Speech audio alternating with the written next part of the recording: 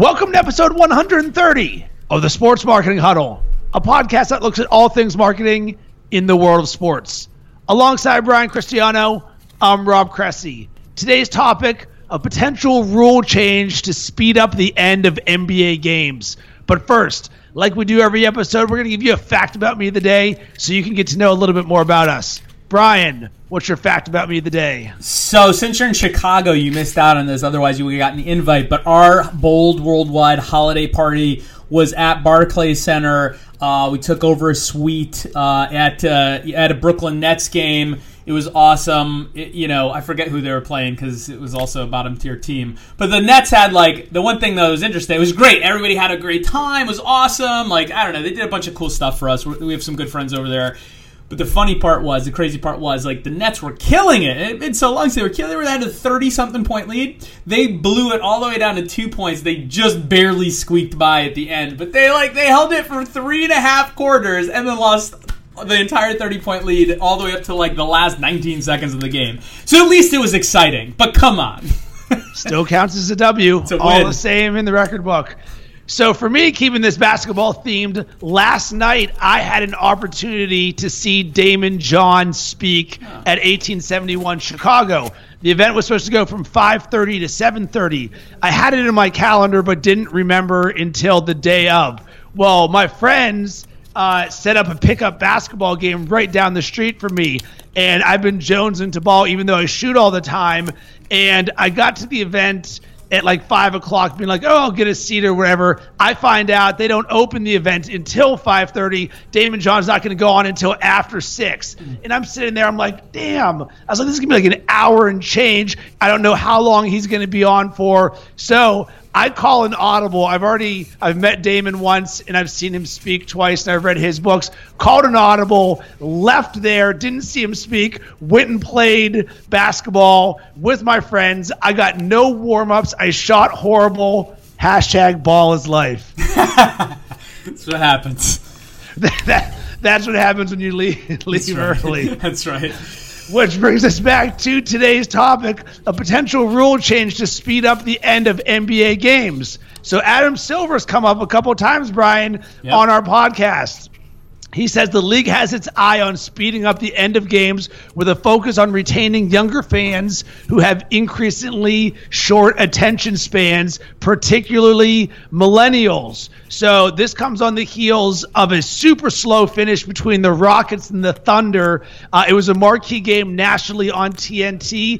It took nearly 9 minutes to play 24 seconds of game time. And Silver says when the last few minutes of the game take an extraordinary amount of time, sometimes it's incredibly interesting for fans, other times it's not. So Brian, I love that Adam Silver is forward thinking and he's at least asking these questions, but I believe that there's a delicate balance right now with pure entertainment and doing things which may have positive monetary value versus affecting the actual game results. This is almost appealing to the casual fan versus more of the diehard who, hey, this is basketball. What are your thoughts on Adam Silver at least questioning this? Yeah, I think it's good that he's questioning things. I think it's very smart. It's great leadership to say, hey, look, we're not just going to always do things the way that we've done it just because that's the way that we've done it. I completely respect that point of view. As far as speeding up the end of the game, I'd have to understand more specifically what he's, how he intends to do that. I guess that's really what it's going to come down to. I'm not exactly sure how I feel about it, to be honest. I kind of go both ways because it's I get it, but at the same time, I agree kind of with how you teed it up, where it's look, are you just trying to now make entertainment so it's fast and because people with short attention spans don't want to pay attention at the detriment potentially of the game itself? I don't think you should do that. Maybe there's obviously other underlying issues where that's a problem. But at the same time, the way that he answered some of those questions, the one answer that he had, which was, sometimes when the end of a game goes that long, it's very interesting for the viewer and other times it's not. And I kind of want to just go, yeah, that's just kind of how sports is, right? Where it's sometimes that stop and start, we're getting nowhere is amazing because it's coming down to the last point and oh my gosh, it literally could be anyone's game within seconds.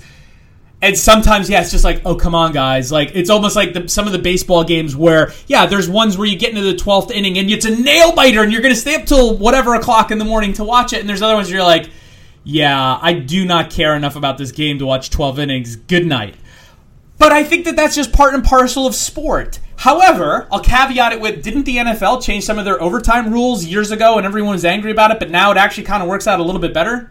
Yeah, but I don't think that was a time issue. I think that was a fairness of play. But it's interesting that you brought up baseball. So I'm concerned less about the game going 12 innings and more with MLB instituted a shot clock for pitchers because baseball can be like watching paint dry because of how slow the entire game is there. The way that I might equate this is, remember over the last year or two, there's been the talk about Hack-a-Shaq, DeAndre Jordan, Andre Drummond, the guys who are atrocious from the free throw line, and it gets to the point where a team may foul Andre Drummond 5 times in a row because he's shooting 38% from the free throw line. But what they're really talking about here is the outliers. Adam Silver even mentioned it. Hey, a lot of the times when it comes down to the end, it's super interesting. Mm-hmm. Well, how many games are we really talking about where the last 24 seconds takes 9 minutes? Sure, that's going to be part of the mix and you want to try and figure it out, but I don't want to take away from the gameplay because let's move this forward to the NBA playoffs when all of a sudden it's Cavs Warriors round 3. Do we really want to be worrying about limiting the timeouts of Tyronn Lue and Steve Kerr because we're worried about millennials' lack of engagement because they're like, oh my God, this is taking too long for me? No, thank you. Me, especially as a diehard sports fan, I do like purity, but I'm also okay for changing the game positively. I don't believe this is something, as you said, I think this is just part of the game. You know what? You take your lumps. Sports is unscripted television, and that's what we love so much about it. Sometimes, guess what? That's strategy right there. Good coaches know when to use their timeouts. Look in the NFL. We're going to have the Steelers versus Kansas City Chiefs coming up this weekend, and Andy Reid is notorious for being horrible with his timeouts. This is strategy right here. I don't want this changed. Yeah, I think it would have to come down to exactly what do they want to do about it. But I think it's, you think you hit the nail on the head with the NFL where it's like time management, clock management is such a big part of the game. Like that is part of the strategy. It's the chess game, right?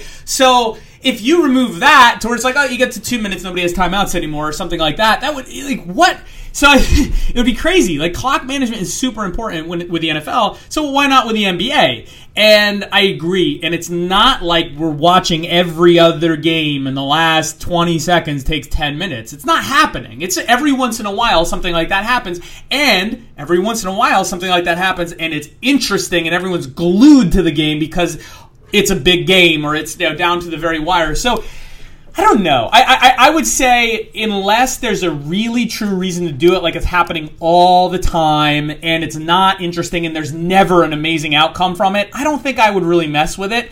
But again, if there's something where it's not so detrimental to where it maybe avoids a little piece of that, but doesn't really change how the game's played, I'm all for forward thinking and thinking about, hey, we don't just have to do this the way we've always done it. So I think that's a great thing. But do we really change or make some sort of rule to speed that up? I don't really know.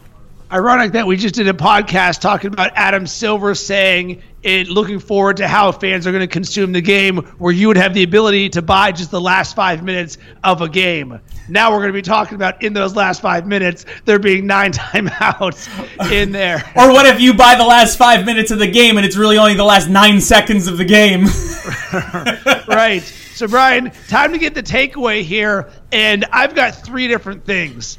Ask why 3 times. This was in Tim Ferriss's Tool of Titans, and I don't remember who said it, but keep questioning things. I like that Adam Silver is at least posing the question because there's no complacency. Don't be afraid to ask questions. And then last, seek constant improvement, especially with yourself. Adam Silver is always trying to improve the NBA wherever he can, but on a personal level, we can all improve ourselves every single day. It goes back to me I'd rather, as much as I'm not, we're talking about this specific change, I'm not necessarily for it. I'd rather see an organization say, you know what, we're seeing this, we're going to try something, we're going to change it, and then go, oh, that was bad. That didn't help anything. It really kind of teed off our main, fan base. It really didn't help the game at all. Let's revert back.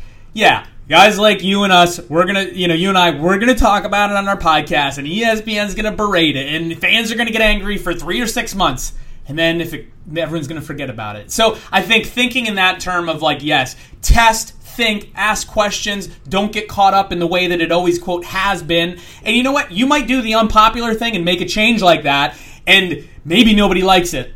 Okay, so go back to the way it was. You can always revert. It's not like you're set in stone. It's okay. And I think that that's something that people overthink what the ultimate outcome is instead of just doing it and going, oh, that didn't work. Let's do something else or go back. All right, today's action item, guys.